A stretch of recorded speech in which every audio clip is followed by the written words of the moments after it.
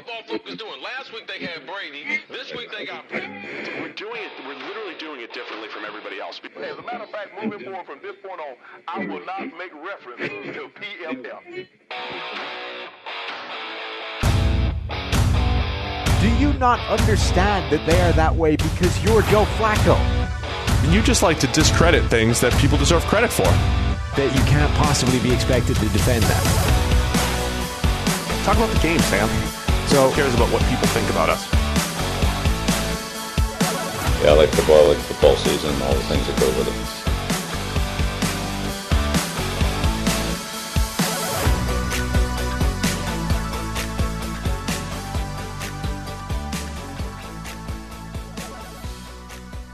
Welcome into the PFF NFL podcast. Steve Palazzolo here with Sam Monson, talking all things Week 10 in the NFL. But first, a note from our friends over at Monkey Knife Fight. We're all first-time depositors that put at least $20 into their account while using the promo code PFF will receive a free PFF Edge annual subscription. That's a $40 value for just $20, and you get the opportunity to turn that $20 into even more money playing daily fantasy and prop games at one of the fastest-growing fantasy sports sites in the country. It's Monkey Knife Fight. Go to Monkey Knife Fight, deposit your $20, use the promo code PFF, receive a free PFF Edge annual subscription. It's a no-brainer, $40 of value for $20 plus the opportunity to win even more. All right, Sam, let's get into all the action here in Week 10, starting with Thursday Night Football. How hard could it be in the AFC South, where it's tied once again? The Indianapolis Colts pull away from the Tennessee Titans. There was a point in this game we talked about how it was a pick'em. It was evenly matched. They had almost near identical PFF grades, but we're talking a block punt and a couple, quirky plays that skewed things a little bit. But the Colts pull off the win, and they'll be playing again in a few weeks for, the battle for the lead again in the AFC South. Yeah, and this was a huge game for them for exactly that. We've reached this point in the season where these divisional games are massive for the outcome of taking the division and seeding and those kinds of things. The Titans, if they'd won this game, had a 90% chance of clinching the division because of tiebreakers and taking the lead, etc. The Colts, by winning, put it back to almost a coin flip. I think there's a slight edge to Tennessee still, but this was a must. People talk about must-wins all the time. This was as close as it gets to a must-win for the Colts to actually have any shot of winning this division, and they did. And, yeah, this is not a bad performance by them. One of those quirky games. We're really talking a couple plays change things between a block punt. A.J. Brown has a drop that probably goes for a 70-yard touchdown and saves my fantasy team. Everybody wants to know about that. But legitimately, you come out of the game, and it's man, the Titans couldn't do anything offensively. And I don't think anything sums up the idea that the offense has as much to do with that as the defense, more, because A.J. Brown breaks free and should have had a 70-yard touchdown, but he drops it. And then all of a sudden, Ryan Tannehill's 15 completions, 140 yards, and it feels like a pedestrian outing. Right. Defense does a great job of slowing down the Titans. Right. Well, the Titans did a better job of slowing down the Titans. And it's just one play, but it was a huge factor early in the game. And, Phillip Rivers did a pretty nice job distributing the ball. Nyheim Hines goes off in the run game and as a receiver.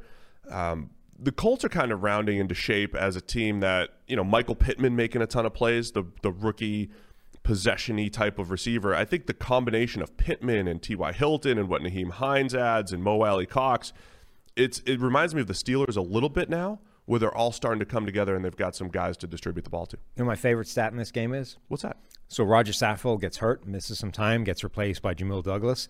If you add their pass blocking grades together, they were just over 10. Oh, gosh. 10.7 combined. Roger Saffold had a pass blocking grade of 3.6. Thanks to DeForest Buckner. Yes. And friends up front. It's the Colts in a nutshell. I'm talking about the receivers and how, it's a bunch of pretty good guys that come together to make a pretty good receiving core. I feel the same way about the Colts pass rush, their defensive line between DeForest Buckner, Denico Autry. Justin Houston's getting old and he's hitting free agency and all that stuff, but he can still get after the quarterback a little bit. Tyquan Lewis has his moments. Grover Stewart's playing pretty well. It was a really nice performance up front by the Colts, who had an 85.5 pass rush grade as a team. And I think that's the big question for the Titans going forward, since Taylor Lewan went down and the rest of that offensive line has also struggled just a little bit. Yeah, it's starting to creak now, which is a problem when, again, Derrick Henry may be a beast, but Derrick Henry needs some kind of platform to work from, and at the moment he doesn't really have it. Neither does Ryan Tannehill. Isaiah Wilson, their first-round draft pick, hasn't made it onto the field yet between legal issues and just presumably not being very good yet. And they could really use that kind of reinforcement. Ty Sambrailo's actually done okay at left tackle, and he was far from the worst problem on the offensive line, but the point is Ty Sambrailo is your left tackle, and you have other issues as well. Like the Titans' offensive line is becoming an issue, like a pretty significant one. So yeah, impressive game for the Indianapolis Colts, and again, we'll see these teams in a couple weeks in a rematch. All right, let's get to all of the Sunday action in various order. Let's start with Sunday Night Football. Okay. Baltimore Ravens and the New England Patriots. We said it was one of the games of the week. Now look, there'll be some times where we were wrong. Okay, we'll get to the Pittsburgh game in a minute, or maybe many minutes. But Sunday Night Football, we said it was one of the games of the week. The Baltimore Ravens at the New England Patriots, a 7-point spread. New England pulls the upset, not only covering, of course, but winning the game as well. Weather was a factor. Yes, and it was kind of fun where the rain. You like weather games, right? Renner hates them usually, yeah. Though I took against the weather game for the Browns game because it ruined everything I wanted to say about that game. Right. Generally, I like weather games. It was supposed to be a lot of points in that game. Yeah, you can't. It became torrential in the second half and toward the end, and that's when Baltimore's trying to mount a comeback, and you could barely even honestly, they can't even get a snap off. Those last couple of drives, it genuinely felt like their plan should be to just, the last play of the game thing where you just like set up for craziness. They should have just done that, but with Lamar, right? It's like just drop back and let him weave. Everyone block. Receivers don't even think, like, just block. Don't even try and get open. Just run a guy off or block him. Let Lamar just take off and find, like, literally play sandlot, football and just let him try and beat 6 guys on his way to a 30-yard gain, because you can't like throw and catch in this weather. Yeah, I mean, Chris basically said the same thing at one point. He's like, "Go get him, Lamar." It was, drop back and. You saw, like, literally the last play of the game, they tried that ridiculous, lateral to the death thing, and they couldn't, like, one pass drop. Like, the weather was bad enough that you couldn't trust players to just pitch and catch. At which point, if you're trying to mount like a quick hitting comeback through the air, it's just not happening. Whereas Lamar in the rain is probably at least as, if not more, dangerous than he is in the dry. What are your thoughts on the Patriots' performance? I mean, you're talking about a team that I think is certainly limited. All the stuff that we've talked about offensively, they found something in Jacoby Myers, a receiver who can get open. They did, and I thought last night was one of their better games, scheming it up. The first touchdown, they get Rex Burkhead into the flat. I mean, the offense still feels like they're not explosive. They're just not going to put up 30 points week after week, but they're stitching it together. Go for it on 4th and 1s. You've got Cam on the sneak. You've got Cam running the ball. What are your thoughts on the Pats, their game plan, pulling this thing off? So the only thing I don't like about weather games is that I don't know that you can take much from them. Like, I find them entertaining most of the time. I think they improve the game from a wild. You introduce. I disagree, man. You introduce an area of chaos to the game that I think makes it more entertaining. But I think that's a part of football is being able to adjust to that. It is, but they happen so infrequently that I don't know that you can take a huge amount from it. So this game, if you were evaluating what happened in this game, you would say that the Patriots are a match for Baltimore, and are better than we thought they were. They could right this thing a little bit down the stretch. The Ravens have some major problems. Blah blah blah. No, like the New Englanders better equipped to deal with crappy conditions than Baltimore were, and they won the game. I do think there's something to this idea that they're the only team that actually practices in shitty conditions. Like when it rains like that, the Patriots stay out and play. When it rains like that anywhere else, they go inside to the bubble because you can't get anything done in that kind of weather. I think that's probably significant in terms of how they perform in that kind of weather. Problem is that only happens like once a season. So I think part of football, though, is to be able to adjust to the weather. Whether or not, that's WEATH, whether or not, The Patriots did a really nice job running the ball. Damian Harris running the ball really well for them. You mix in Cam over 10 times in the run game as well. I mean, it's kind of your game plan of keeping the ball away, but I don't think that the Ravens are as scary as they were last year. They're not. The run game's not the same. The pass game's not the same. Lamar, turnover-worthy plays again. You know, he throws one. He only had the one official interception. Throws one right to Devin McCourty. Again, the rain was a factor and all that stuff. But even before the rain was a huge factor, he has the interception before the half that he throws to J.C. Jackson, who continues to make plays. J.C. Jackson's becoming Xavier Howard, Marcus Peters-ish, where it's like he's making plays on the ball. You know, he's creating turnovers, even though he'll get beat every now and again, right? Like his coverage numbers for his career are ludicrous. Yeah. They're not, like, his grade isn't as good as that because he's ridden a bit of luck in either direction. But his actual statistics are ridiculous. I mean, the other part of this whole thing is Jacoby Myers was the best passer in the game. Yeah. That he throws up, it looked like a prayer, and then Rex Burkhead just runs right under it for the touchdown. That was a beauty. Former quarterback, as Chris highlighted a few times. Had a whole package of highlights and stuff. That was kind of impressive how they got that together as quickly as they did. NBC does a really good job of having all of the stories ready. Again, I go back to when they had Brandon Ayuk, high jumper, and had some high school highlights after he leaped over somebody. Like, how do you have that thing ready to go? Well, this is why for them, like, when you shift a game on Thursday, you're like, actually, you're covering somewhere else now. Like, for another broadcast, it might not be a huge amount of issue, right? For NBC, where they're diving back into a guy's high school tape on the off chance that he attempts a pass in the NFL from the wide receiver position, that's an issue. That's also, I mean, that's how Belichick scouts, too.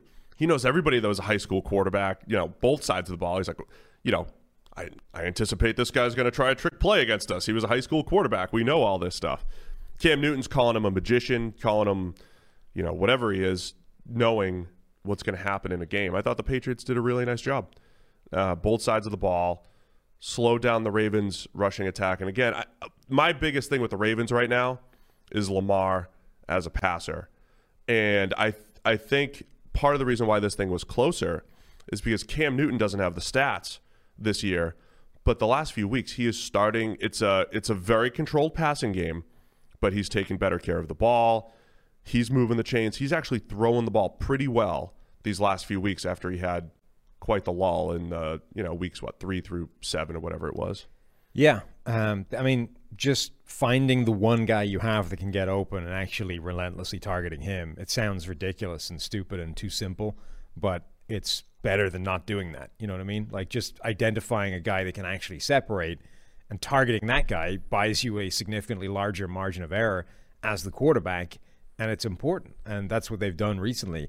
But again, I think there's a danger in getting too carried away with this result. Like, we just saw this team barely crawl past the Jets. They didn't become the Super Bowl New England Patriots again because they played in crappy weather and the Ravens couldn't function. They're still not great.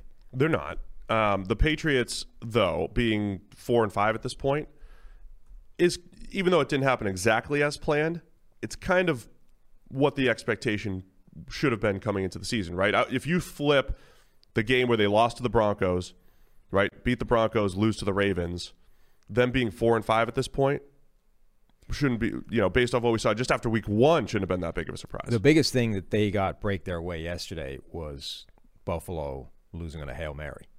Like, if the Bills had won that game, which they were... Why, you still think they have a shot at the division here? I mean, they have a shot, right? They're only, 3 games back?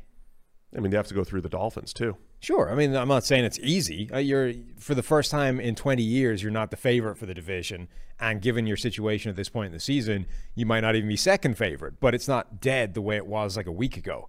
You got to win. You got an unexpected win, and the team at the top of the division got an unexpected loss. You're a lot closer this time than you were 7 days ago or a day ago. Are they missing something here? We're 4-5, right? I only see 6 games left. The talking out loud to myself here. It's a podcast. Nice. Rest of the schedule includes Texans next week. You still have to play. Oh, it's the Jets game that was missing from the schedule I was looking at. Still have to play. You got the Texans next week in Houston. Cardinals are a tough game in a couple weeks. Chargers are always a tough game. even though the Chargers can't win actual games.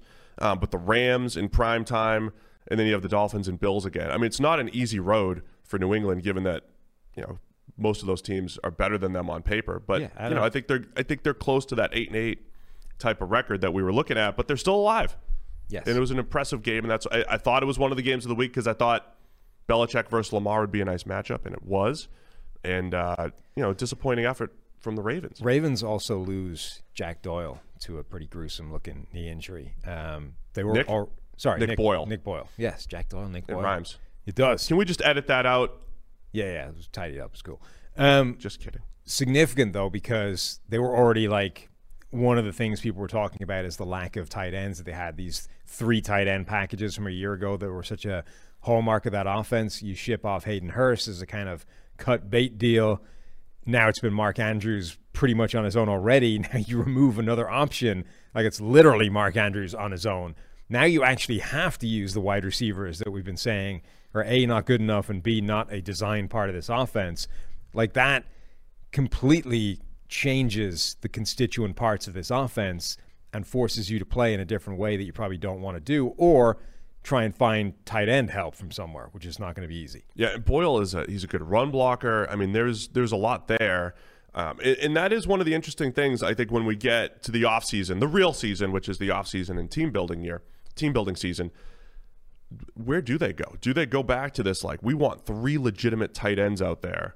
Or do they go to receiver and say, look, Marquise Brown, yeah, he's a good deep threat and all that stuff, but it's just not happening trotting your boy Willie Snead out there as a number 2, so to speak. They drafted Duvernay, but they probably need a little bit more firepower outside as well. This offense needs to have the same kind of evolution that we talked about with the Sean McVay system, et cetera. Like Greg Roman. Roman is interesting as well because it's like the second time that this has happened. Yeah. The Kaepernick era where it took off. It was so incredible. It was tearing the league to pieces on the back of a really talented roster, and then it didn't kick on. It didn't develop. It didn't change, and everyone else caught up with it. And I think Kaepernick took the blame for that by and large. Like, Kaepernick didn't evolve as a quarterback. Therefore, the offense plateaued and teams figured it out and shut it down. But you could also lay some of the blame at Greg Roman that the system didn't evolve either. And as long as the system isn't going to evolve, inevitably teams are going to catch up to what you're doing and stop it. That's happening again in Baltimore. And again, Lamar might get away with not taking the bulk of the blame because he won MVP, right? So he built up a certain level of credibility that Kaepernick didn't necessarily. So with Kaepernick, it's easy to go, well, he never became good enough for that to happen. With Lamar, it's like, well, we saw the guy's an MVP, but your system hasn't evolved and helped him out any, so you're the guy getting the blame. Either way, the point is the system is stagnated, and somebody needs to figure out a next wave of evolution to it. I think it's a good point. It's something to keep an eye on. I think ultimately Baltimore's fate rests in the hands of Lamar, and I've been saying it since week 1. It felt like there was too much on his plate. Even there was a few games earlier in the year where it's like the offense isn't really moving the ball, but Lamar had 3 or 4 big-time throws that changed the course of the game, or they happened in the red zone or whatever it was. When you don't have those, it's just inconsistent offense. And I think, weather aside, that came back to bite a little bit. And he's so, because of what we've been talking about, that Lamar is so intrinsically linked with the offensive system. The whole thing is custom built around him in a way that isn't true with some other young quarterbacks. Like he's tied to the guy that built the system, right? So Lamar actually, it's him that determines how good this team is going to be going forward, but he needs the guy that built the offense around him to figure out how to build the next phase. All right, let's move on to the Buffalo Bills and the Arizona Cardinals. What a ridiculous finish. Yeah. Both ends.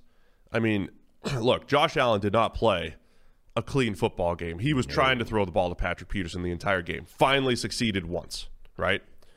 Then throws an absolute laser beam early to the right to a perfect spot to Stephon Diggs for what looked like the dramatic game-winning touchdown. Yeah, he almost erased an entire game full of like old Josh Allen, bad decisions, terrible throws, ridiculous plays. One where he's like in the grasp, getting sacked, just blindly heaves the ball up in the air in the general direction of, I think, just like colored jerseys, right? These guys wear the same color as me. I'm just going to, could easily have been picked off. Ended up going for a catch for a couple of yards. He had like a whole game full of these things, and then almost erased the entire thing with that one, like what looked like a game-winning touchdown to Stephon Diggs in the end zone. Absolutely perfect pass, and then just enough time left on the clock for the Cardinals to execute an absurd Hail Mary. That was some full Josh Allen experience, though, wasn't it? Everything that you said, trying to throw a crosser underneath right to Peterson that gets dropped. I mean, he was trying to throw picks. Then, Josh Allen under pressure is just the best. Like, how many other quarterbacks are like, hold on, I'm not going to actually try to throw it under pressure. I'm just going to try to stiff arm you for a little bit, hold you off, actually break the tackle, and then do something else. I mean, it's just, the whole thing is awesome. That was so much of the game. But he makes that incredible play. But the story of the game is the Hail Mary. Kyler Murray scrambling out in Aaron Rodgers-like fashion to create a little bit of room, puts it up. Let's not, we're PFF here. Let's not give credit where credit shouldn't be. It's not like pinpoint placement or anything like that led to the Hail Mary. That is Nuke Hopkins going up and making the play. But just, you gave him an opportunity, and Hopkins, man, what an incredible play. Yeah, it's a good play by Kyler Murray, right? Being able to put the ball into the end zone from the situation he was presented with is a good play. He got out of some problems, was running to his left, managed to reset, put the ball in the end zone in the general direction of Nuke Hopkins, right? It's not like he put it on Nuke Hopkins. He just put it in the end zone. Nuke was the guy that got there. So that's a reasonable play by Kyler Murray. But it's like an all-time great play by Nuke Hopkins. Like, that guy goes up in the middle of three different Buffalo defenders and gets 4 to 6 inches higher than any of those three guys to catch the ball cleanly with both hands and come down with it with those guys trying to rip it out. Insane. Also, like, somebody pointed this out on Twitter, like, we forget Nuke Hopkins is not, 6'4". Guy's 6'1". Like, he's an inch taller than Stephon Diggs. He feels like he's 6'4", doesn't he? And the way he plays. Being able to, again, going up and being 6 inches higher at the catch point than those guys right when the ball lands in your hands, when you are only 6'1", was, again, just another element to the ridiculous play. But it's that perfect kind of poster picture, right? It's the sea of hands, and Nukes are in the middle, just 6 inches higher than everybody else is coming down with that ball. It was an incredible play by him. I do still think that it was a bad play by the Buffalo defense. Like, how do you let that happen? 3 guys are going for that ball. Just do not let him catch it. You don't have to make a play on it yourself. Just don't let him catch it. If it costs you a that's still better than letting him catch the ball cleanly. Yeah. Again, so Kyler Murray makes the throw. Kyler Murray had an incredible run for a touchdown. That was fantastic, right? He does it again. 2 touchdowns on the ground. Right. The one on the keeper where he's just juking through it's awesome, right? He's become a run game cheat code. And the point I want to continue to make is he was inconsistent as a passer yesterday. He's missing more throws than you would like to see, but you make up for it with what you do on the ground. Please, I beg of you, just like last week, I begged, do not cite Patrick Mahomes having 25 touchdowns and 1 interception and say, there's your MVP candidate. And they did. Kyler Murray is not the MVP candidate because Nuke Hopkins is awesome. It did not put him in the MVP conversation because a Hail Mary prayer was answered. Kyler Murray has the same number of rushing touchdowns as the Tennessee Titans. Yeah, I know. Great. He's fantastic. He's also, like, it's not just that, though. Like, his numbers this year are insane. Like, he's on pace to have maybe the best rushing season of a quarterback ever. He's also putting up pretty insane passing numbers. Like, his production this year is going to be absurd. No, I get it. He's been excellent, but I'm just saying, like, the MVP discussion isn't based off of Nuke Hopkins, bossing 3 Bills. It's not because of that play. Okay? That's it. All right. Just like Aaron Rodgers got all the credit for all those crazy Hail Marys that he pulled off. All right? QBs are not the guy on the Hail Mary. Anyway, impressive by the Cardinals. I mean, we're talking about a couple weeks ago pulling off the Seahawks game, in overtime. This game against the Bills, they had a crazy game against the Dolphins last week. The Cardinals are must-see TV every single week. They've also played 3 legitimate playoff teams the last 3 weeks as well. Yeah, games. And this was a game they should have won like well before the Hail Mary. Like it was one of those ones where it took a miracle play to kind of get the right result, Yeah. Like Josh Allen alone made enough mistakes that the Cardinals should have been out of sight and had this game fairly comfortably won. Because Josh Allen is Josh Allen, he ends up coming back and almost pulling the whole thing out of the fire again at the death. And then Arizona had to answer with a miracle of their own. But like this game should have been Arizona's pretty comfortably. And the only thing really that prevented that from happening is Cole Beasley for a stretch turned into Superman. Like absurd one-handed catch on the sideline, puts Patrick Peterson in an absolute blender for his touchdown over the middle. And I mean, you can do this with most great cornerbacks ever, but Patrick Peterson has a special level of low-light reel against players like Cole Beasley, like small, shifty, quick slot receivers. Emmanuel Sanders put him on the ground last year, I believe it was. Right. I mean, there's Doug Baldwin has like one of the best ever where he just destroys the guy. I think Tyler Lockett has him with one as well. Like you could put together like a 6 or so play low-light reel where Patrick Peterson looks like you trying to cover NFL receivers. Whoa. And to his credit, or in his defense, rather, is probably a more accurate description. I don't know what the hell he's doing in the slot trying to cover Cole Beasley in the first place. Oh, right. Absolutely. But that style of receiver has just traditionally wrecked him. And it's unfortunate because, he's a better player than that, but those particular plays look ugly. I mean, that's something to keep an eye on going forward, too, because Tyler Lockett had that monster game against them, and Beasley was unstoppable for a period yesterday, as you said. They have Patrick Peterson and Dre Kirkpatrick, who also had his own interception that Allen gifted him. But both of those guys, bigger, longer corners that just don't handle that type of receiver. Byron Murphy's the guy that's left trying to cover them, but they've struggled against those types of receivers, so something to keep an eye on going forward. So, the Dolphins gain a game in the AFC East. We'll talk about them in a minute, but the game of the week, absolutely. The Cardinals pulling it off against the Bills.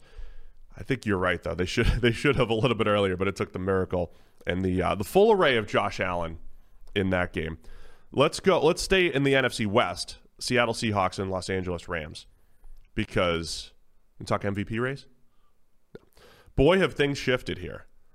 The Seahawks had not run into the Rams yet. The Rams' new look defense, where they're running, every variation of quarters and cover 6. We talked about this on the podcast, where there's going to be 2 high safeties, and they're going to discourage some of the big passes. There's big stories about Jalen Ramsey versus DK Metcalf and not getting the ball to Metcalf in one-on-one situations, which was kind of right.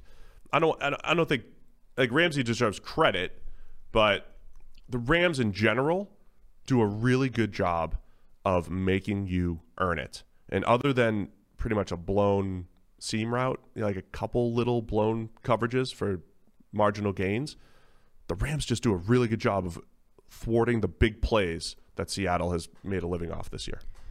Yeah, they do. The most unfortunate thing to come out of this game is looks like Andrew Whitworth went down and is done. They were saying the initial exams were it's not an ACL, but it did appear to be a PCL and an MCL, which to me, I mean, Dr. Sam, what you got here? Well, I think Jay Glazer was making that out as like a really optimistic, positive thing. Are Jay's parents doctors? No, I don't think so. To me, that's still curtains for the season, and it's as significant as tearing your ACL. So I'm not sure what the optimism or positivity in that is. And poor old Whitworth, like he's the best graded player on either offense in this game. By the point he went down, was having another like all-pro caliber season at left tackle, despite being 82 years old and just trucking along. And it was such a freak injury as well. Just had like a linebacker's swinging legs like fly into him as he's busy minding his own business, blocking his guy out of the play. just sucks that those injuries happen. Yeah, really, really hate to see it. Rams overall did a nice job in pass protection, even after he went down playing Seattle. We'll do that sometimes. The Seahawks are, I think they're in a bit of an identity crisis on defense. They're still trying to figure out how to justify Jamal Adams defensively. And it just felt like play after play, they're sending 5. It looked like every version of, our least favorite coverage, fire zone. We're going to send 5. Fire zone is essentially there's 5 guys rushing, and then there's some combination of there's going to be 3 defenders underneath and then 3 playing 3 deep. And I think overall the NFL does a really good job of exploiting this coverage and finding the holes there. And that's what it felt like down after down. For the Seahawks, they're sending 5, and the Rams are finding the holes. The screen game was really good for the Rams because Seattle just wasn't matching up against it. There's a lot to unpack here, but starting on the defensive side, the Seahawks continue to make life easy for opposing passing attacks. Yeah. And they're banged up as well, so it's not... They are. They're not as bad, I think, as they're currently looking, which is awful. But yeah, they don't have the talent that they should have. The talent that they have got, I'm not sure they're exploiting or they're deploying in the best possible way.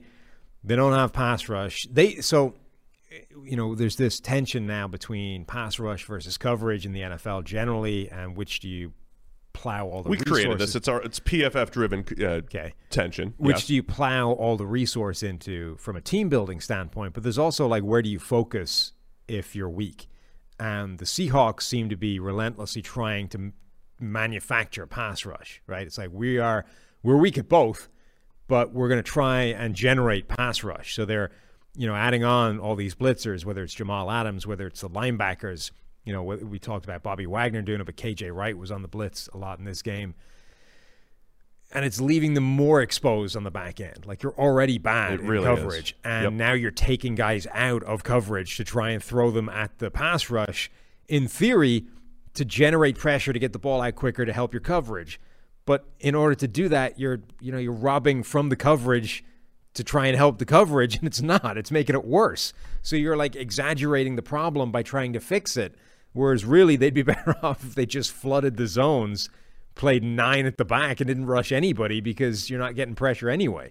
If you look at Jamal Adams' grades, it's not all on Jamal Adams, but I think it's a part of when you trade for him and you have nobody up front that you trust to get after the quarterback. All right, how are we going to justify Jamal Adams? How are we going to fit him in to our system? And we've talked many times that they're blitzing him over 10 times a game and all that. And yesterday he had the flash plays. He had a strip sack. He had another sack in pursuit. So the pass rush totals are fantastic. They're not all just one-on-one situations, but he gets after the quarterback. He reminds me a little bit, though, of Troy Polamalu that Polamalu is going to make plays all over. He was going to be all over the field, right? He was going to try to play 2 deep from the line of scrimmage. He was going to do all this crazy stuff. But good teams could actually exploit that aggressiveness. They could exploit the fact that you have a strong safety trying to be the best player on the field. I feel like that's a little bit of what's happening with the Seahawks. Jamal Adams feels the need to be a part of every play, and that lack of discipline sometimes gets exploited by good offenses. And you can't maximize Jamal Adams' impact by 10 to 15 pass rushes per game. At some point, he's got to play discipline zone. He's got to play deep zone. He's got to do a little bit of everything, and it's just everything but his pass rush grade is looking good right now, which is difficult for Seattle's defense. How smug do you think Greg Williams is after the last few weeks of Jamal Adams? The shots fired in the offseason. It's like, oh, Jamal's going to get bored playing cover 3 all day in Seattle. And then the debut, week 1, he was just all over the field, looked amazing, was doing everything. And it was like, I'm not going to get bored being this awesome. And now the last few weeks, it's just been, well, you're getting a bunch of sacks and stuff, but you actually are not playing that well because your defense sucks. Greg's probably just sitting back in New York being like, told you, grass isn't always greener away from Greg. There's some truth to it. I feel for the Seattle coaching staff, to be honest, because they don't have the front 4. The secondary has largely disappointed, plus been hurt. On paper, it was like, well, you've got Quentin Dunbar and you've got Shaquille Griffin. You've got these guys that are at least reasonable to good, and Jamal Adams and all that, and that's they're trying to stitch that together. For the Rams, their defense though, man, they are doing a really good job, as I said, of avoiding the big plays. Jalen Ramsey has a pretty nice game when he had to lock up with DK Metcalf. Does have a pass interference on your boy Penny Hart down the field. So that was a free 30 yards or so. But Russell Wilson for Seattle, turnover-worthy plays galore the last 2 weeks. The first one, interception in the end zone, man. Throws it back across his body. It's one of those, like, when you're hot, it's like that's him shooting like a fadeaway three from like 10 yards beyond the arc, just trying to do stuff that doesn't need to be done, and it came back to bite him. It's also it's like the second one in a couple of weeks where I don't think the decision is necessarily terrible, but the execution was bad. Like, it's the second one where he's just floated the ball in there, and when you put that much air under it, you're giving defenders a chance to make a play on it. Like, he had that one in the end zone a couple of weeks ago where, again, he just tried to drop it in to a running back. With Budda Baker, yeah. Right, and it's like when you put that much air into the ball, somebody's got a shot to get to it. Like, I think there was a throw to be made is what I'm saying, but not that way. There was, because Darius Williams, who picked it off, and this is where the Rams are really good. I watched them pretty closely going through the film here. They do a really good job of understanding route concepts and understanding because when you play zone, right, you're going to discourage one route, but then they also know where the next one's coming from. They also know where the other guy is, so to speak. So you see a lot of plays on film from the Rams where their underneath defenders do a really good job of taking away, say, a 10-yard route, but then breaking on the ball in the flat underneath them, right? So Darius Williams has two verticals there. They doubled the bigger threat, which was the seam, and especially as soon as Russ rolls to the right, if he's going to throw the ball way back across his body, you have enough time to get there, right? So Darius Williams, who is becoming an absolute playmaker for this Rams defense, breaks on the ball and picks it off. And he had another play later. He tips it away from Lockett. He just played it perfectly. He let Lockett behind him knowing he had safety help, but he played it perfectly, tips it away. Williams is making a ton of plays. This season, in single coverage, Darius Williams has allowed a third of the passes thrown his way to be caught. That's crazy. For a passer rating of 36.9. Incredible. Yeah, so he had this interception. He had the other one where he broke on the ball. Russ tried to throw a deep out or short out to Greg Olsen. Williams breaks on it. One of the plays that kind of sealed the game for the Rams defense. So Jalen Ramsey is going to get all the publicity today because he did match up with DK Metcalf probably about 10, 12, 15 times where they had some one-on-one matchups, a lot of go routes, Ramsey playing a little off coverage and just staying on top of the route, which sounds simple, looks simple, honestly, when he does it, but when you realize that, DK gets behind the defense a couple times per game, pretty impressive. DK had one opportunity on a deep ball. They just couldn't connect, hit off his fingertips. He broke away late from Ramsey with a little arm bar, but the big play threat just wasn't there, and Wilson just made too many mistakes in this one. Yeah, James Bradbury is the only cornerback with a higher grade this season in single coverage than Darius Williams does. It's ahead of Xavier Howard, ahead of Jair Alexander, ahead of a lot of the people you would expect to be up there, but he's second in the NFL. Like he's benefiting. I mean, we talked before about how Troy Hill's a really useful corner if he doesn't have to match up with a DK Metcalf, and that's what Jalen Ramsey does, and that's what he allows you to do. Troy gets bumped inside a nickel this season because Darius Williams gets given that job. Turns out Williams is like even better than Troy Hill was at doing that, at that role. Two guys that the college grading, PFF college grading really liked. And again, I think that's where that seems to manifest itself best. It's really good at finding those guys that are good in coverage, might have physical limitations that mean you don't want them matching up with a DK Metcalf or Julio Jones.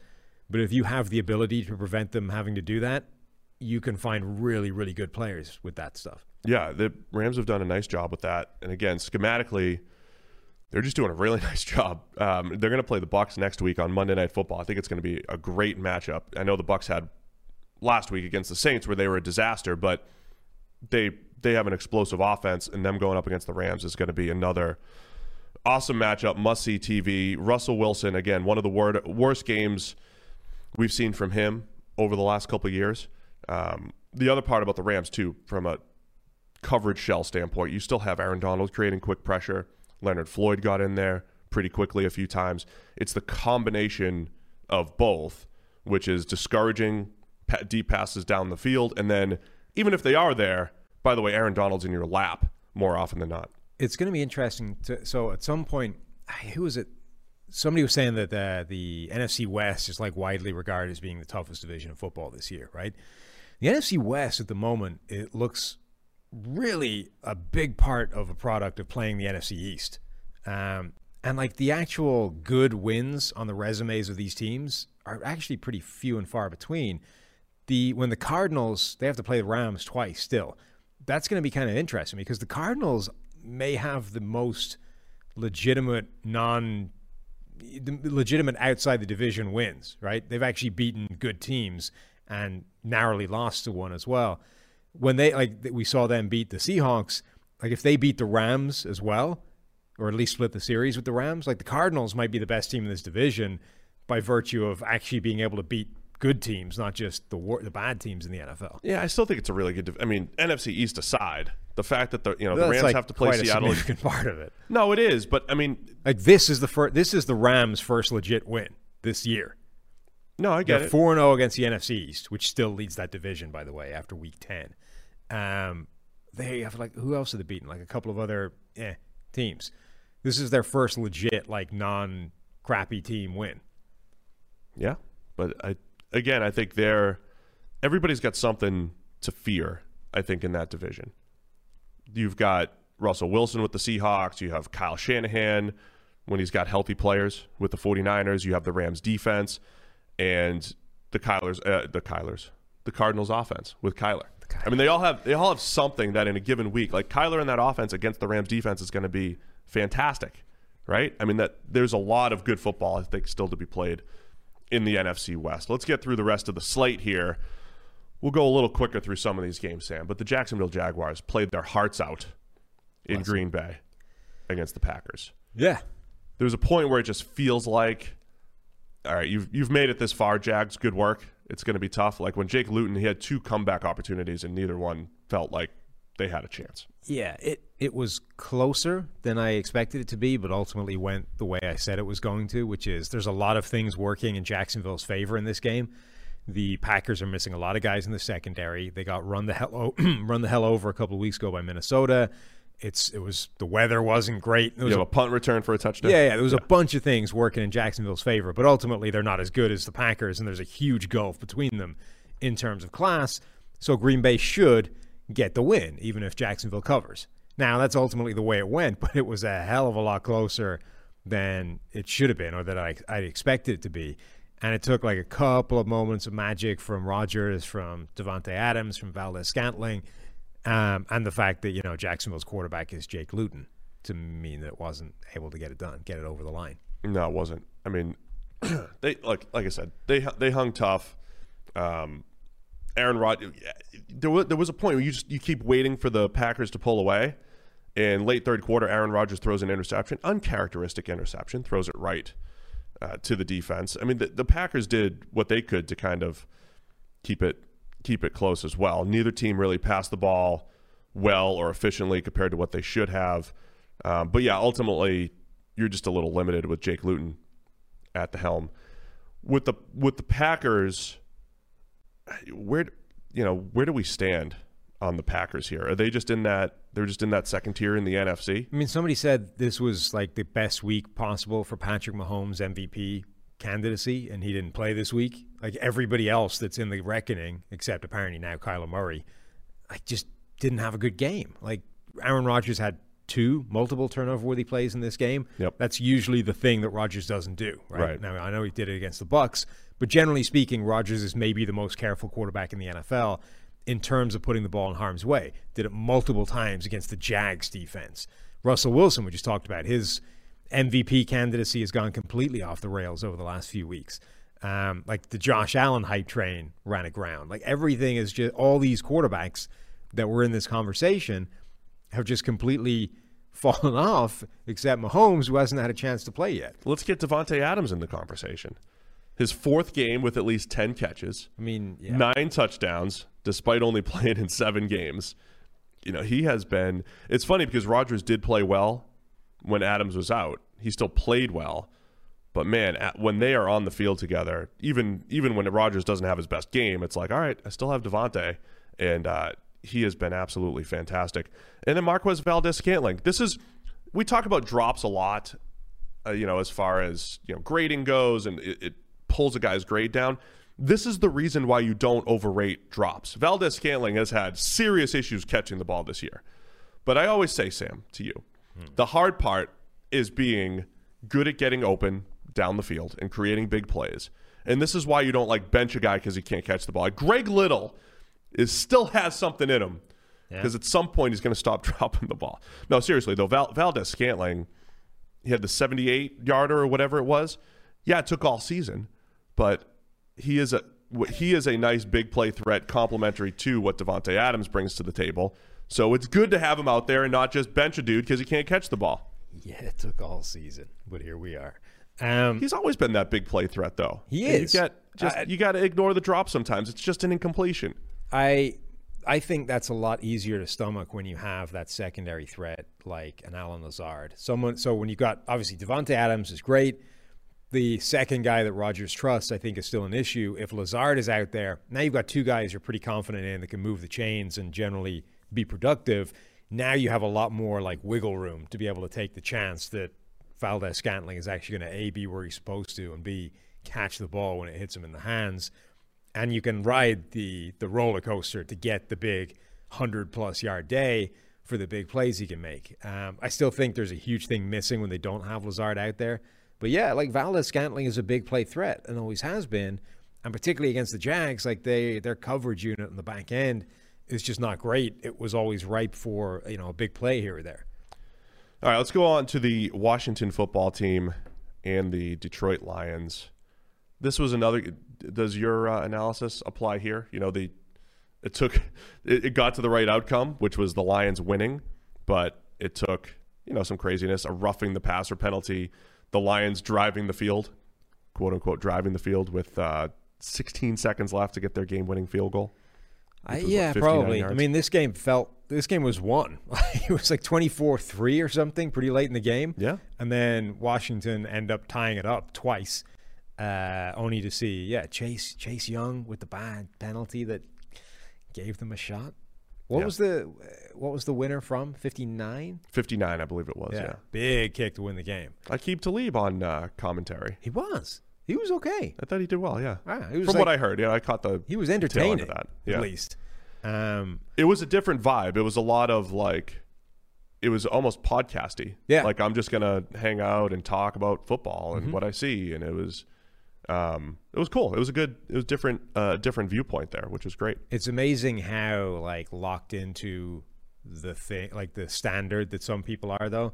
They're this is completely different to generic color commentator number one that I'm used to hearing, therefore it's bad. I'm you saw people saying bad? Oh yeah.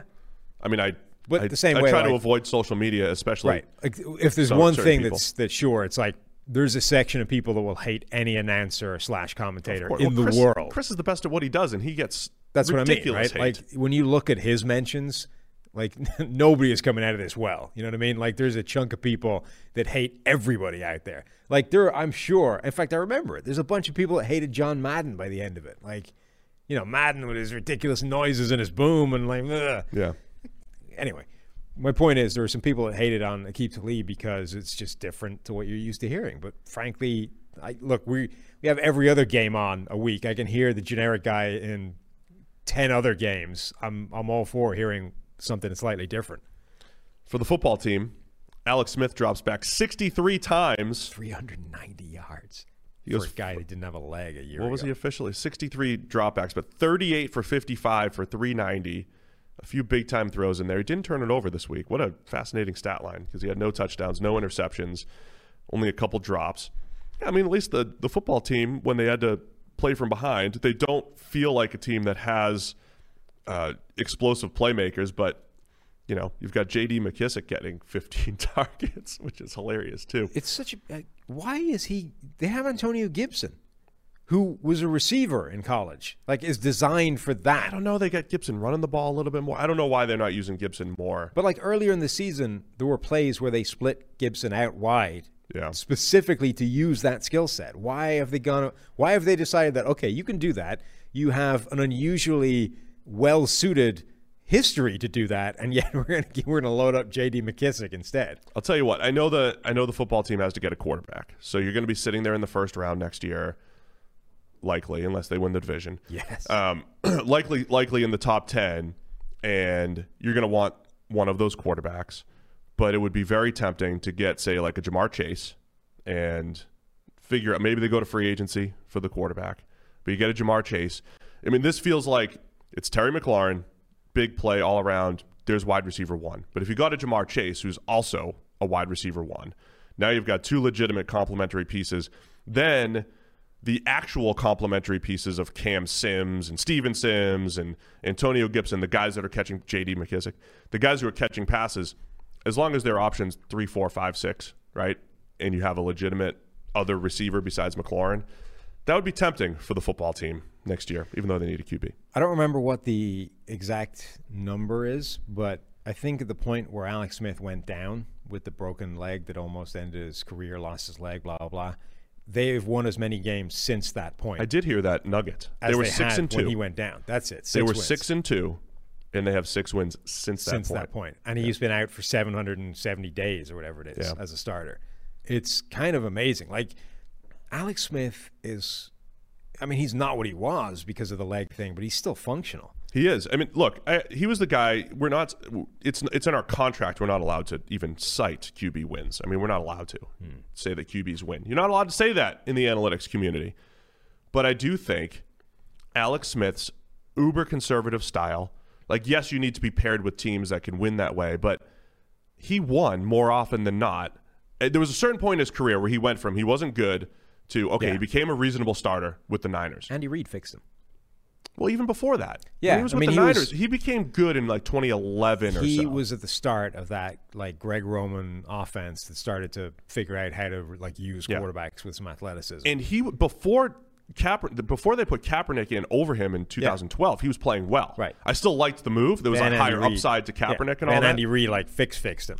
Yeah, and Reid did a really good job of playing. You know, he played conservative, take care of the football, and they won a lot of games. And then he was doing the same thing with Washington. I don't think he was playing that great, but they were winning games. I don't know. There was always something to Alex Smith's style that lent itself to winning football. He was the ultimate game manager. Like he was the archetype. The guy that doesn't turn over the ball, still has one of the lowest like interception rates in NFL history, and was just functional enough, despite never being aggressive, to like if you have a team around him, you can win games. Big game for DeAndre Swift for the Lions.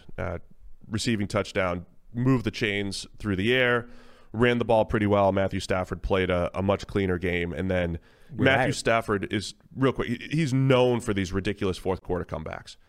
He's done a really nice job of those throughout his career. He had the Falcons game earlier this year where he did legitimately throw the Lions to victory.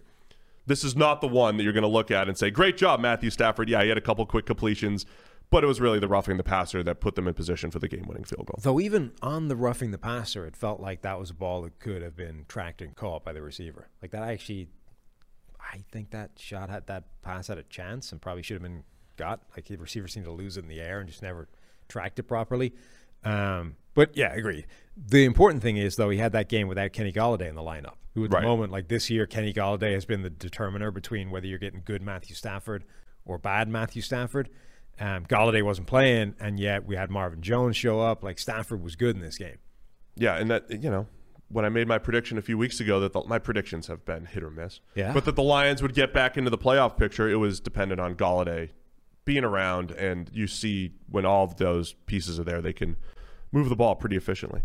Let's go to the Tampa Bay Bucks and the Carolina Panthers. 46 points for the Bucks offensively. I'll be honest, it could have been 60. After such a disastrous game against the Saints, I thought the Bucks, all of their stars offensively had over 50 receiving yards. Antonio Brown, Mike Evans, Chris Godwin, Gronk, all had over 50 yards. It took them a week, and it took the Panthers defense. Yeah. But is this what they're envisioning when they have Brady throwing all these weapons? Yeah, I don't think Brady played that well, but they were able to win. This was like his misses left huge plays on the board because he had Antonio Brown deep, he had Mike Evans deep, and he had Gronk open deep.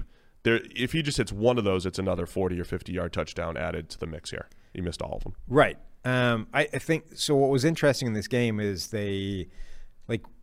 again, we talked about how the Bucs were outcoached on both sides of the ball, right? So there was a kind of blueprint to beat them.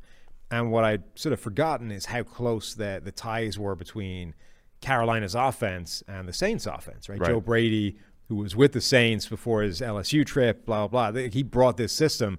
And, of course, Teddy Bridgewater coming from that New Orleans system. So that side of the ball is actually pretty well equipped to do the same thing as the Saints did. The problem was the other side, which isn't nearly as good, or at least nearly as good as the Saints that we saw in that game.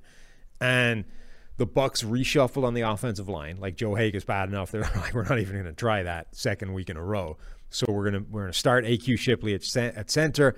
We're going to move Ryan Jensen to guard, and we're going to see how that rolls. That wasn't an awful lot better. Like, they had problems still, which is an issue because Brady is not good under pressure right now, and maybe not for the foreseeable given the ties between him and this offensive system. They made some changes. They seem to have more quick passes involved, more intermediate things, places for Brady to go with the ball, but they're still bad when they get pressure because he doesn't – A, he's reached the age now where pressure is just a bad thing, and B – like, they don't have the outlets for him.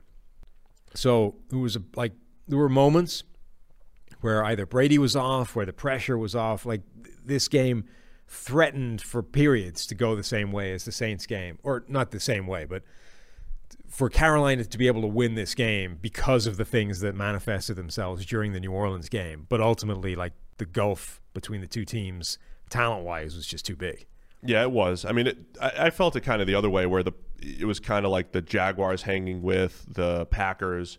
It was like the Panthers are hanging with the Bucs, who inevitably are going to pull away, and they did in a big way. I mean, a big part of it, too, is Ronald Jones runs for 98 yards, right? He cuts back, runs past the defense for 98 yards on the 2-yard line. That was essentially the biggest turning point in the game. I think it was only a 3-point game at the time. Did you see Jeremy Chin in that play?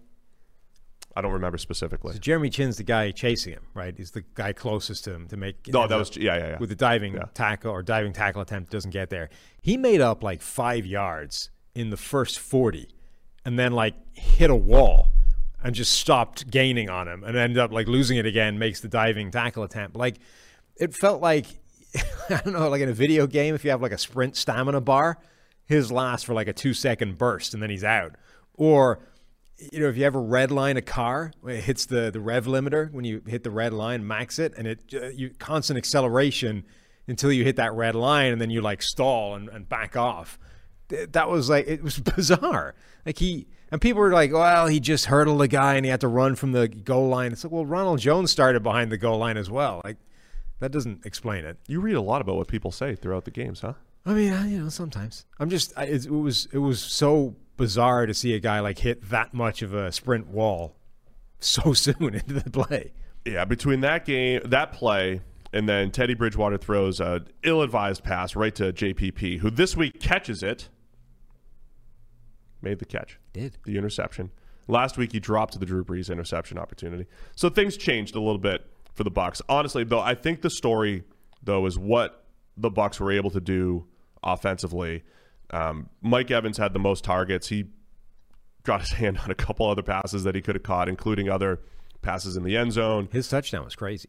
That was a really good. I don't understand how the DB didn't get it out of there. Yeah, like, he had a hand clean through. Not only did he not get it out, he didn't even force him to separate his hands. Like, most of the time when you see a guy catch the ball with both hands and the defender, really strong hands by Evans, right, and the defender gets an arm between those two hands, right?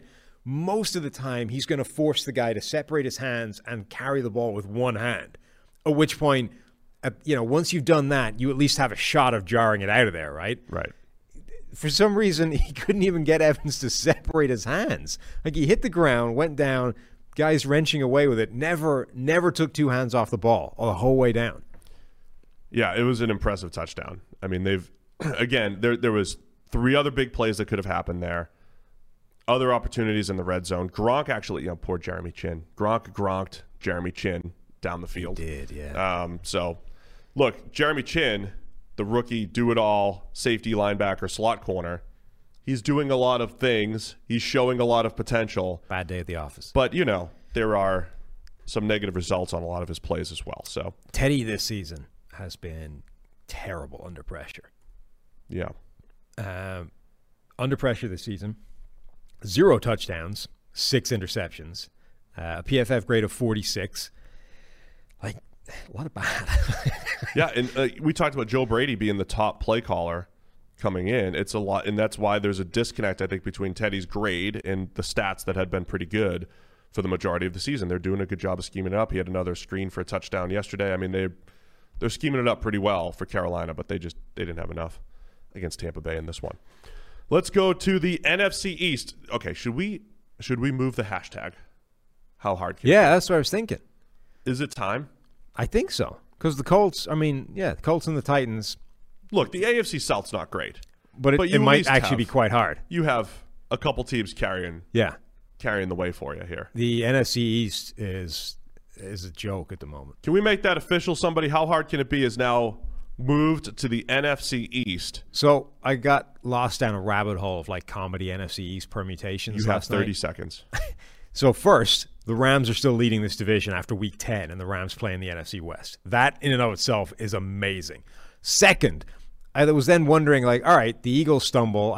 We've been assuming the Eagles are going to win this, right? Because they were in pole position, and they're the team that are going to get healthy. They're going to get some players back. So at some point, they're going to put some distance, right? They lose to the Giants. They're still stuck there at 3-5-1. Somebody is going to win this division with 5 wins. This is just fascinating. So they have the like playoff prediction machine things where you can like input games and spit out the results. So I found one of those and I was like, all right, let's just run through the NFC East games remaining. Everybody can win this division still. Dallas can win this division doing nothing but beating NFC East teams. They're like the worst team in the NFL, and they can still win the division. So putting through what I think will happen just from the NFC East results, I think Philadelphia might win this division at 5-10-1. If they don't, I think the Giants will win the division at 5-11. And that's giving them wins over like Cincinnati and stuff. Like, I mean, they might not win those games, but somebody could genuinely win this division with 5 wins. They're going to host a playoff game. If they win that playoff game, the world will like melt down in a big fiery like explosion. The standings are they have 3 teams that have 7 losses here in Week 10. The NFC West has 3 teams that are 6-3. But again, you mentioned the NFC West has played the NFC East all the time. And the Eagles, still sit in first place at 3-5-1, despite the loss here to the Giants. I want to give credit to Daniel Jones.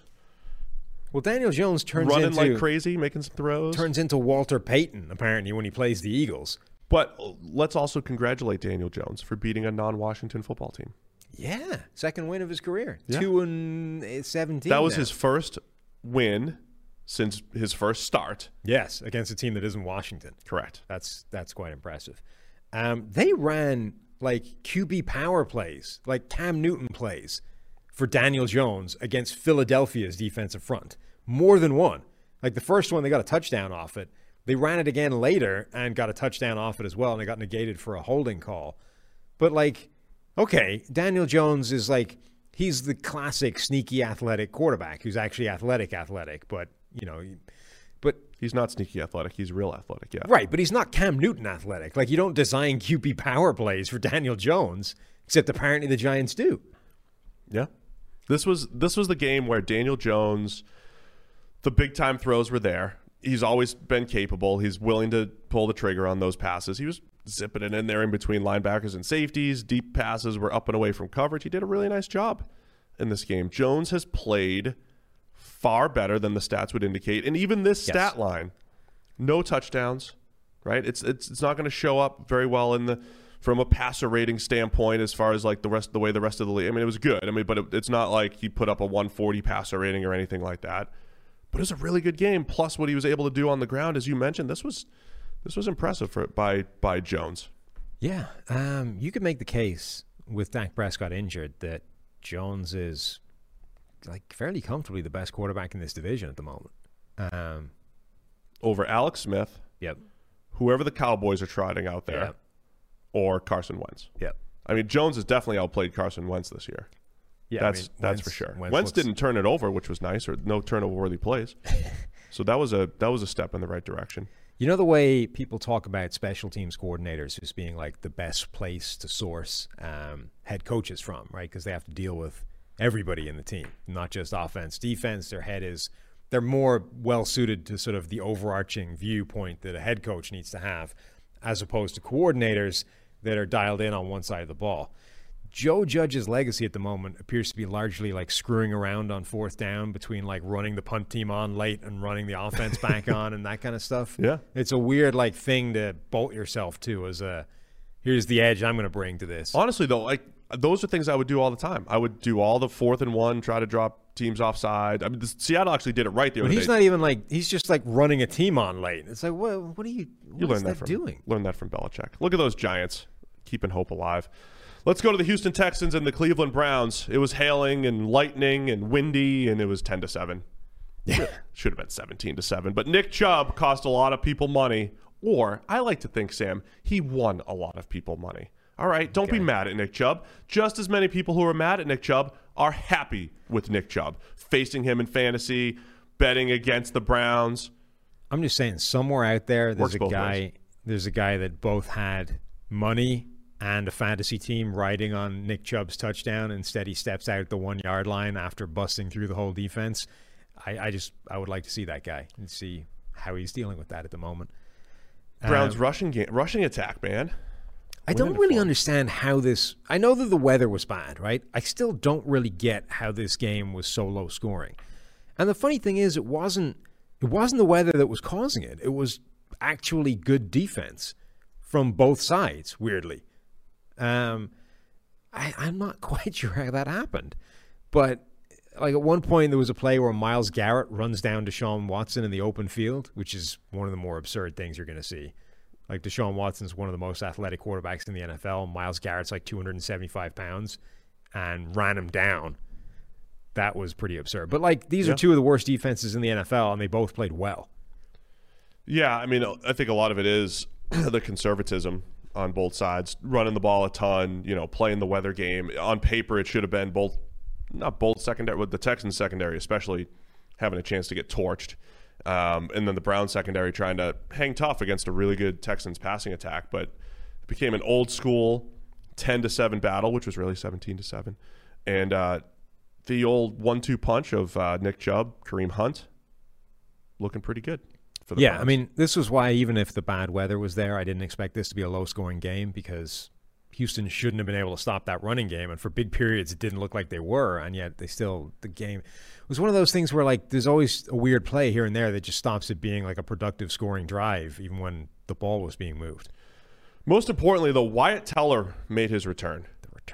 He was, the grades finalized yet for this game? Because I'm seeing a high one. I'm seeing a 96 for Wyatt Teller. As at this very moment right here, little inside baseball. It's still in there. Yeah, he for good. now. He good. Wyatt Teller, Jack Conklin, the highest graded offensive players for the Browns. Wyatt Teller, Jack Conklin, Joel Bitonio, Jedrick Wills. Those are all offensive linemen, guys. They are. That's all of their centers. So let's give them the proper credit as Kareem Hunt and Nick Chubb are accumulating those stats. The Browns' offensive line dominating a Texans' bad defensive front. That is the key there, though. From a run game perspective, I mean, the Texans are bad at everything. But from a run game perspective, the Texans have nobody to stop the run. All the more reason there should have been more points in this game, but weren't. So look at Cleveland. You said you don't want to glean anything from the weather games, but here's Cleveland playing in them every week. So every week? They played the Raiders a couple weeks ago in the same thing. Couple of weeks ago. They scored 6 points. 2 they've had. So you gotta win in those games. And sometimes you need the run game. You need those big offensive linemen doing the work for you. Texans play the Patriots next week, and they're favored as of now at home.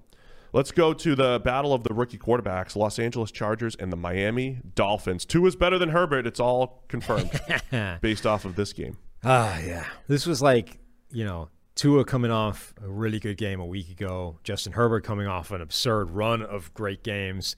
That's like the battle between these two to look amazing and to finally prove one team right or other. Neither guy was really that good in this game. Like, Herbert finally kind of came back down to earth, and it's probably not coincidental that he did that against the Brian Flores defense that actually looks legit. Like, Flores is doing an insanely good job right now. I was going to say he's been proved right with the Tua thing, and he probably has been, even if like Tua's game yesterday wasn't the most resounding endorsement of that. But the defense, more importantly, is like flying. Like, it's looking like a Bill Belichick defense, which is the greatest compliment I think you can pay it. Yeah, I mean, after a couple, they gave up some deep passes last week against the Cardinals, which we talked about, but we're still talking about the top cornerback duo of Xavier Howard and Byron Jones. You know, the way they've built that team, having Howard, a playmaker who did make one again yesterday, had the interception of Justin Herbert, having Byron Jones on the other side, who was targeted 7 times. Both guys gave up about 4 catches.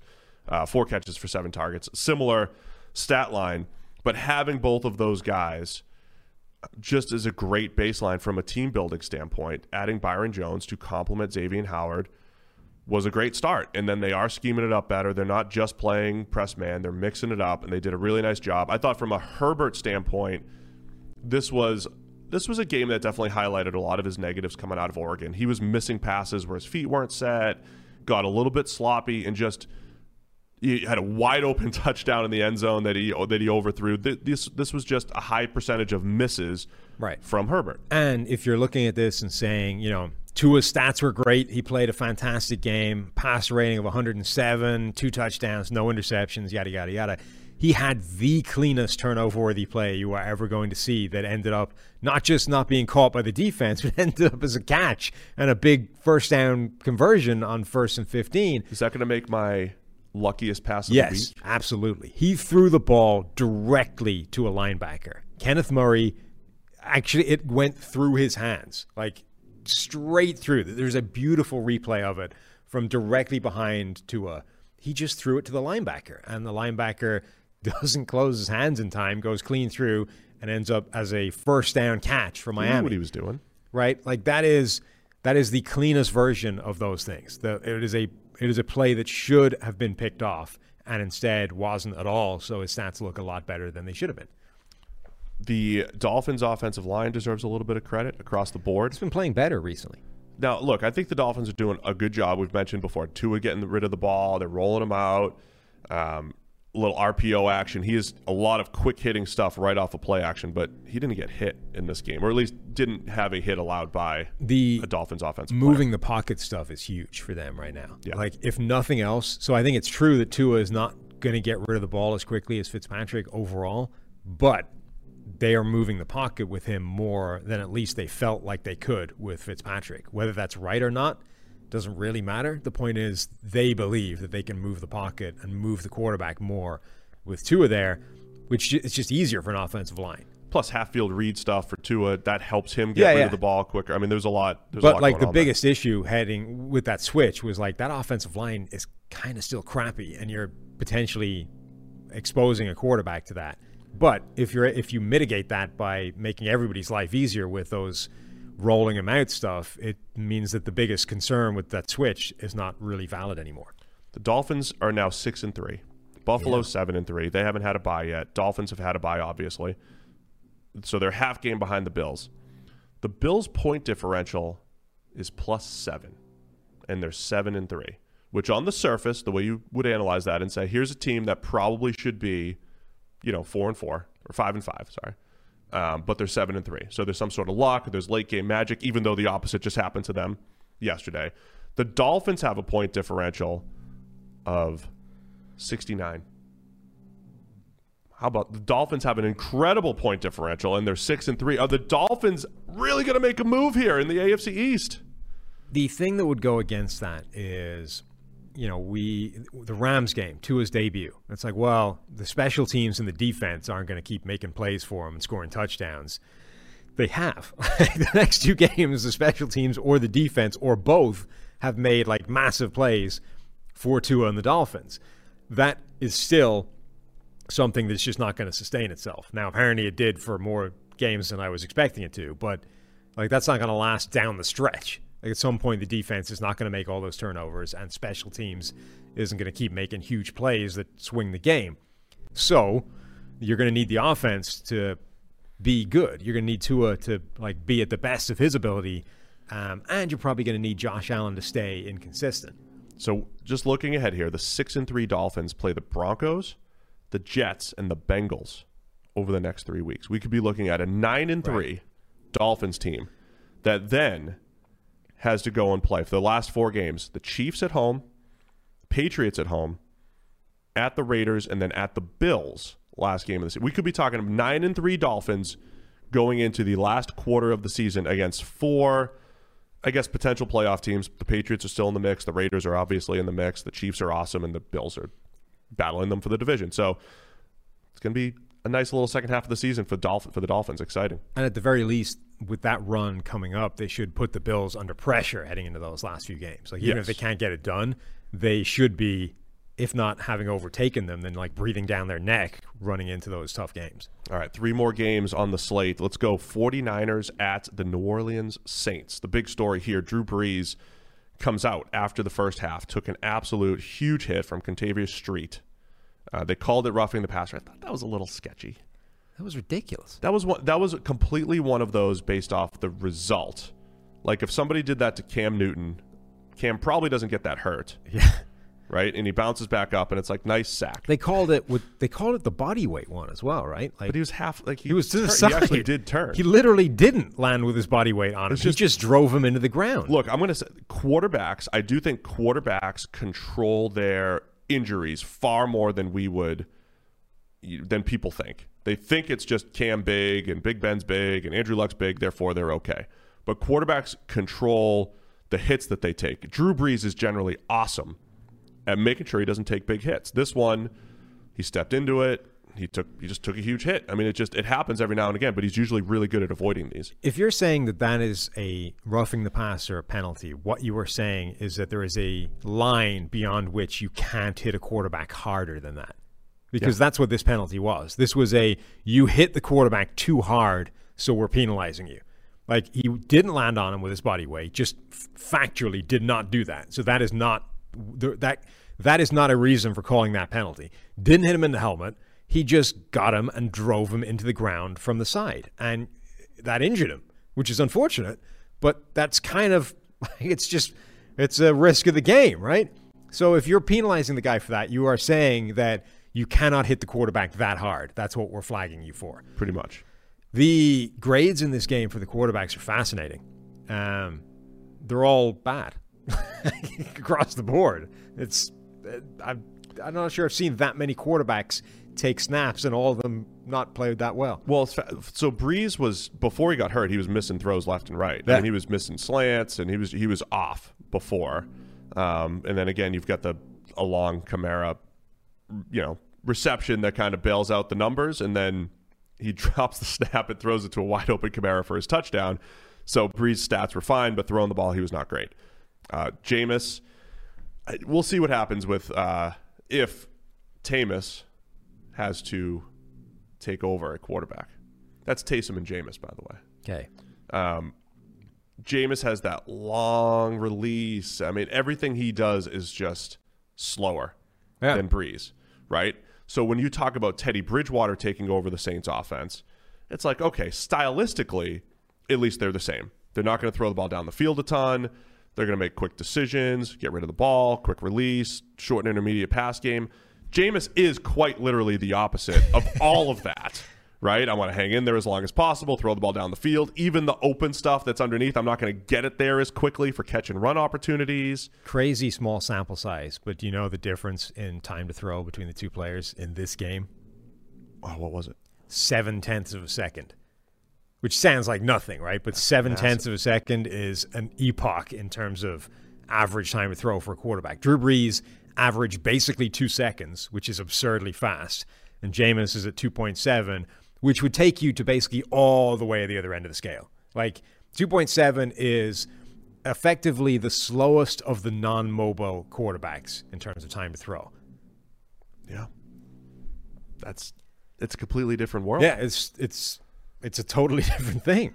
This game was interesting at the beginning because you have the Nick Mullins-led San Francisco 49ers, and it goes back to the Tin Cup game. When there's such a lopsided game, you need a million things to go right for the Niners. A lot of things were going right. The Saints only ran 3 plays in the first quarter, so the Niners were playing this perfectly, right? Control the ball. Every time they need it, 3rd and 3, convert. 3rd and 1, convert. 3rd and 2, convert. They're just holding the ball left and right, scheming it up, doing a really nice job of controlling the football. But then they're muffing punts and just turning it over. They're just that part is bad. Big kickoff returns by the Saints. So from a 49ers perspective, you go into this like, all right, we're the massive underdogs against the Saints, coming off a huge dominating outing against the Bucs. The Niners needed everything to go right, and a lot of stuff did offensively, and then it just came crashing down, and then the Saints defense just kind of took over and said, okay, no more of this. They played well. And the 49ers might have had a shot in this game if they hadn't kept screwing up punts. Like they essentially turned the ball over twice on special teams, which when you're dealing with Nick Mullins as your quarterback and you're already down to bare bones, like it was going to be a challenge anyway against a team that's looking like a Super Bowl contender all of a sudden. And you can't then give that team 2 more shots because you screw up special teams transitions. Like that's just, it's literally the difference in this game. So it was like a 14-point loss, right? It was absolutely the difference. C.J. Beathard, he even came in for a pass. But you're right, all the grades are orange and red. Taysom had the best passing grade, going 0 for 1 with a 60. And yet there's no way that he starts. Actually 0 for 0. If they need him. Like if they need the backup quarterback to start, the backup is Jameis. The same way the backup was Teddy when it happened last year. It's Tamus. But I think what you're going to see is a lot more, like on 3rd and 2s, you're going to see a lot more Taysom Hill.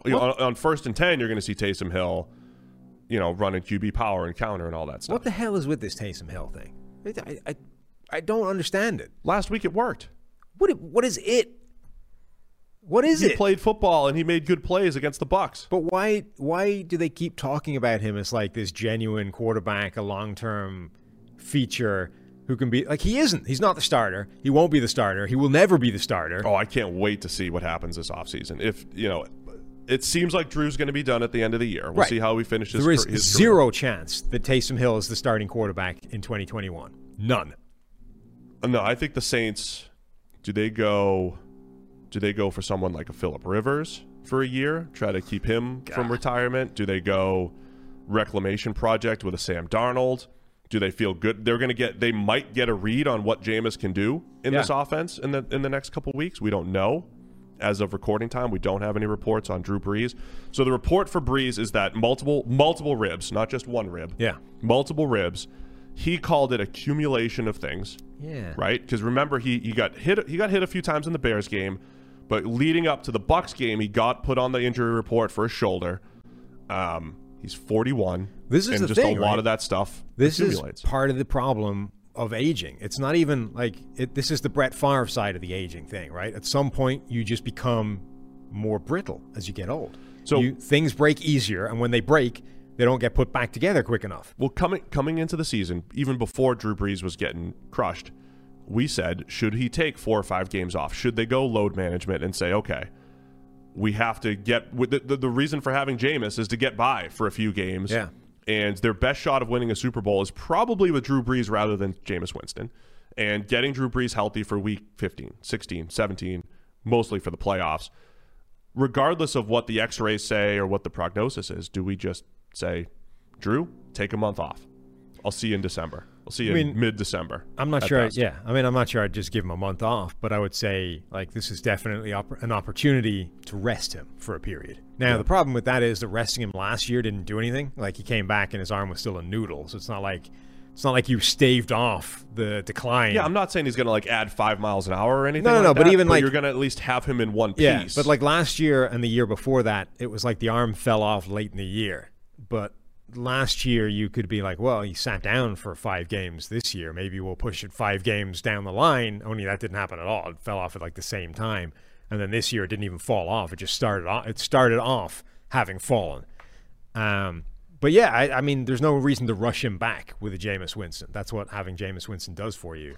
is buy you the luxury of not having to rush Drew Brees back off the hospital bed. Their next 4 weeks, the Saints have the Falcons, the Broncos, the Falcons, and the Eagles. Yeah.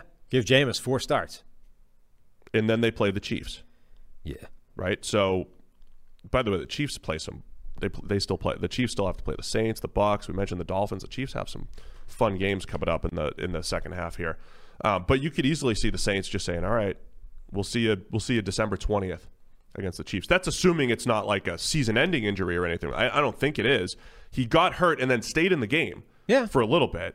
But he said it wasn't a pain thing. It was my body couldn't do it.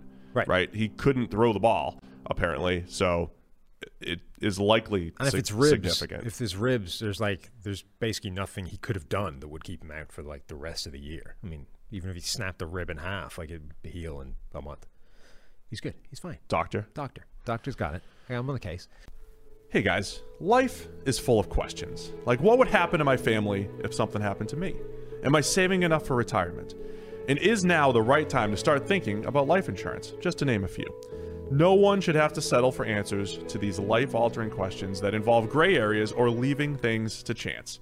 And with Western and Southern, you won't have to. Backed by over 130 years of experience gathering insights, building strategies, and helping customers choose the right solutions, together we can look ahead to leave the unknown behind. Western and Southern Financial Group, life insurance, retirement, and investments. Compensated endorser, products issued by member companies of Western and Southern Financial Group, Cincinnati, Ohio. All right, I've been waiting all podcast for this one. The Cincinnati Bengals and the Pittsburgh Steelers at Old Takes Exposed. Imagine if you'd come into this game saying that the Bengals are going to win. That would be embarrassing. That would be awkward. Listen. Who would have done that? Listen, it was on a whim in the middle of the podcast, and I said, this is going to be it. The Bengals are going to win. Look, I was wrong by a lot. Yeah. I was really wrong. Well, if you're going to be wrong, you might as well go all the way. They're unblowoutable. Wrong. Yeah. They're going to pull off beat the Steelers. Wrong. Yeah. Franchise defining. Wrong. Burrow, good. Wrong. Everything was wrong. Yeah, everything. Everything was wrong. That's as wrong as you can be in a game. At Old Takes Exposed, please advise. Steve said something wrong. Please tell everyone. Tell everyone I was wrong. Steelers, they're all up in my mentions right now. They're all up on my Twitter account. I don't care, though. I don't care. Okay. I don't care. All right. Big Ben still didn't play that great, but had really good stats. Tell everybody about it. Well, I mean, he threw the ball directly to Jesse Bates that didn't count because Bates dropped it. Look, yeah. The Steelers, by the way, they played this game as if they follow at PFF and saw my take. Yeah. They're playing the Bengals, who, they should be able to run all over and all that stuff. I mean, they hardly even tried to run the ball until it was very late in the game. They were just chucking it left and right. Even when the game was in hand, they were chucking it all over the place trying to make points. Cincinnati had one healthy cornerback. Yeah. Not only is the Bengals defense already pretty bad and well set up to make a team look good, the opposing offense that is, they also ran out of cornerbacks. They had one healthy corner coming into this game. If you couldn't look good in this game, it would say some pretty concerning things about your future. I didn't know that when I made the prediction, or I didn't actually consider that when I made the prediction. All right. No excuses. No excuses. I'm just saying that this is not, if you're an angry Steelers fan, and there's a lot of them out there, right, feeling disrespected because they're 9-0, Ben Roethlisberger's numbers are fantastic. You're the fourth best team in the NFL. And just feel good people about are saying that the Chiefs are better, right? There's a lot of pissed off Steelers fans out there. If you're that guy, this is not the game to come crowing into everybody's mentions off the back of, because you faced a bad Bengals team that made Baker Mayfield look like Superman, and they were down to one healthy cornerback. It's just not. If you couldn't put up this kind of performance against that team, that would be concerning. The fact that you did is an as expected. It's not an achievement. And once again, Big Ben, not an MVP candidate. Oh, no. He's not in the MVP race. You know what else he isn't? He's not in the comeback player of the year conversation either. No, Alex Smith's got that. Yeah, and if he isn't, Jason Verrett's got that. Big Ben is way down that list. I will say, though, the bottom line is I think the Steelers are dangerous because Ben, even in a game where it was every time he missed a throw, he just comes back and he ended up making one. It was miss and hit and miss, and that's how they ended up moving the ball, which is fine. I mean, that was more old school Ben Roethlisberger rather than just underneath, spread the ball around. He made a lot of plays. Now he did throw one right to Jesse Bates, and he did have some dangerous stuff in there as well. But this is as aggressive as he's been this season. That's what. So this is my take on the Steelers. Before is like let's not claim that Big Ben has somehow carried them this year. It has been an overall team effort. You should appreciate that, Steelers. But again, that's probably easier when you have no corners to deal with. Of course it is against the Bengals. But my point is, the last couple of weeks, Big Ben made a ton of plays against the Cowboys last week. In this game, it was uneven, but he's capable of being aggressive. I mentioned this in the interview with Mina. He's capable. And when you have these various receivers, I think it makes them dangerous. When you have Juju and Deontay Johnson and Chase Claypool, James Washington, Eric Ebron, and an aggressive Big Ben, it makes them pretty dangerous. Look, that's why they're undefeated. Yeah, it is. And they have a real shot of going undefeated, right? Ben Roethlisberger essentially changes this. Ben Roethlisberger over the quarterback situation that they had last year of Duck and Mason Rudolph is the difference between essentially a 500 team and a team that has a real shot to go undefeated. They face Baltimore again, which will be a challenge. They face Buffalo, which will be a challenge, and the Colts, which will be a challenge, right? I guess the Browns, maybe we'll see how they work out. The Bengals, again, they should stomp them based off what just happened.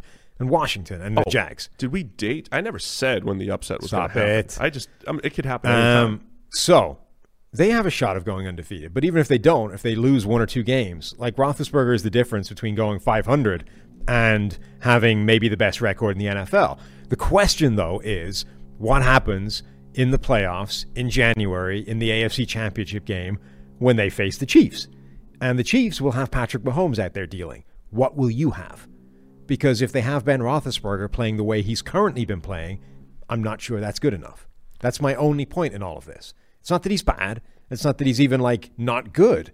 It's that you're going to be measured. It's like the New Orleans conversation we've been having, right? You are being graded on a curve of it's Super Bowl or bust. The Steelers are being graded on you have to get past the Chiefs. Can you do that? And if Roethlisberger doesn't step up from where he's been most of the season, I don't know if they can. Yeah, I mean, I think the aggressiveness is there if needed.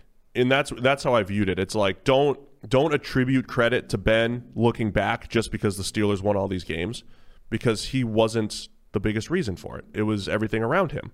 He played fine, but he's not playing like a top 10 quarterback. Is he capable of playing top 10 caliber quarterback? Yes.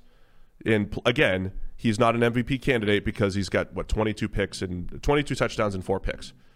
Based off these 26 plays, my quarterback is MVP. No, that's not the case. Have you seen Joe Burrow's stats under pressure from that game? No, I haven't. Please enlighten. 13 attempts, 0 completions. Oh gosh.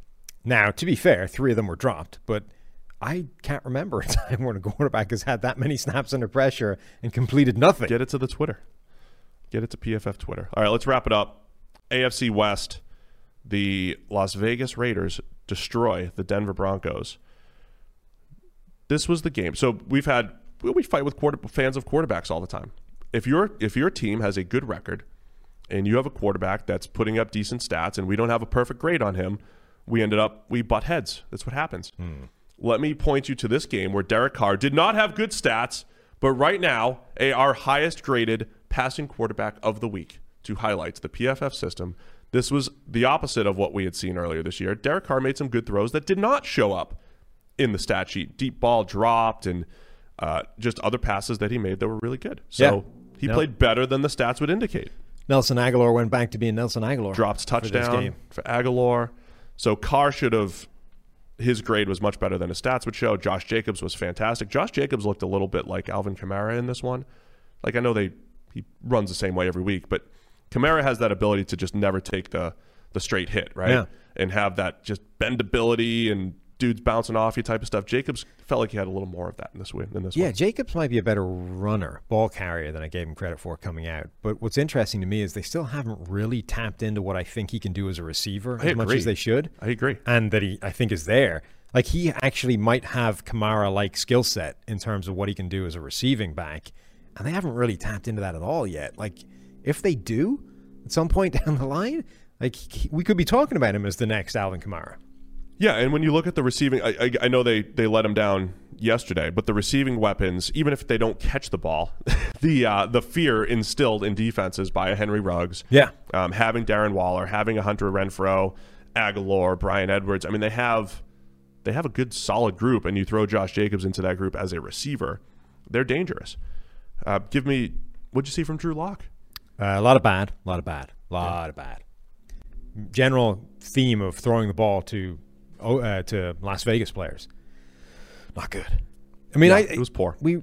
Drew Lock, it's reaching the point where, I know he doesn't have the best situation in the world, right? Denver's offensive line isn't great, but he is murdering the rookie season of Jerry Jeudy. He is reaching the point now where you're like, I haven't seen an awful lot to suggest that we can go forward with Drew Lock. Like, as bad as his situation is, it's not worse than the situation that Joe Burrow has been in all season. It's not worse than the situation that Justin Herbert has been in all season. It's probably not worse than the situation that Tua has been in for a few weeks. All of those guys have probably shown more than Drew Lock has already. I would disagree on Tua, but maybe Tua, but the other two certainly have. Like, you're just running out of time at this point. Like, Drew Lock has to show something pretty quickly, and not even like the high end stuff, just the not throwing the ball to linebackers stuff. Yeah, it was bad. 5 turnover-worthy plays. I mean, red zone interceptions, and just wow, it was bad. So yeah, I mean, Drew Lock hasn't had that many good games in his career. That's the bottom line. They won games down the stretch last year despite him, and let's not be too quick to declare the franchise quarterback deal. So good job, Raiders. Their schedule has gotten easier, and you know they had a bear of a schedule in the first half of the season. They survived, and here they are making a second half push. Raiders gonna do any kind of damage? Their secondary had been so bad, and it's one of those, like, when Drew Lock keeps throwing you the ball, it's going to look a little bit better, but can you do it now? You got to do it against the Chiefs again next week. Falcons have a pretty good passing attack at home in a couple weeks. You get the Colts a few weeks later, Chargers, Dolphins. It's not an easy schedule by any means, but the Raiders are right in the thick of it. Yeah, and they're definitely a better team than we gave them credit for heading into the season. And in particular, I think Henry Ruggs and that deep ball has transformed that offense, even if it didn't come off this week. And Derek Carr is a better quarterback because of it. And he hasn't even become that much more aggressive. It's just that it's been more successful overall. But the point is, that was what was missing. It's not even that the deep ball was lacking in previous years, but the volume wasn't as important as actually connecting on some of these. And that's what's happened this year, is they've connected on a lot more of them. And now the threat is there every play, which is the important thing, right? Even if you're not hitting more of them than you did, or dramatically more of them, or attempting more of them, you're scaring teams more with them, which transforms how they play you the other 55 snaps of the game. They host the Chiefs on Sunday Night Football. Remember, they beat the Chiefs. They only lost for Kansas City this year when Derek Carr threw for over 200 yards down the field on deep passes. So we'll see if they remain aggressive next week. So that'll do it, man. Monday Night Football, still have Bears and Vikings. Battle of the Michigan State quarterbacks. Kirk Cousins beat out Nick Foles at Michigan State and forced Foles to transfer to Arizona. So if you won the quarterback battle in college, it automatically means you're going to win in the NFL. So look for the Vikings to win with Cousins. We've got full analysis on that game on the preview podcast. Go back and check it out if you feel so inclined. That'll do it for us. Week 10 review is in the books. We'll be back on Thursday talking all things Week 11 in the NFL. Thanks to everybody for tuning in. See you Thursday.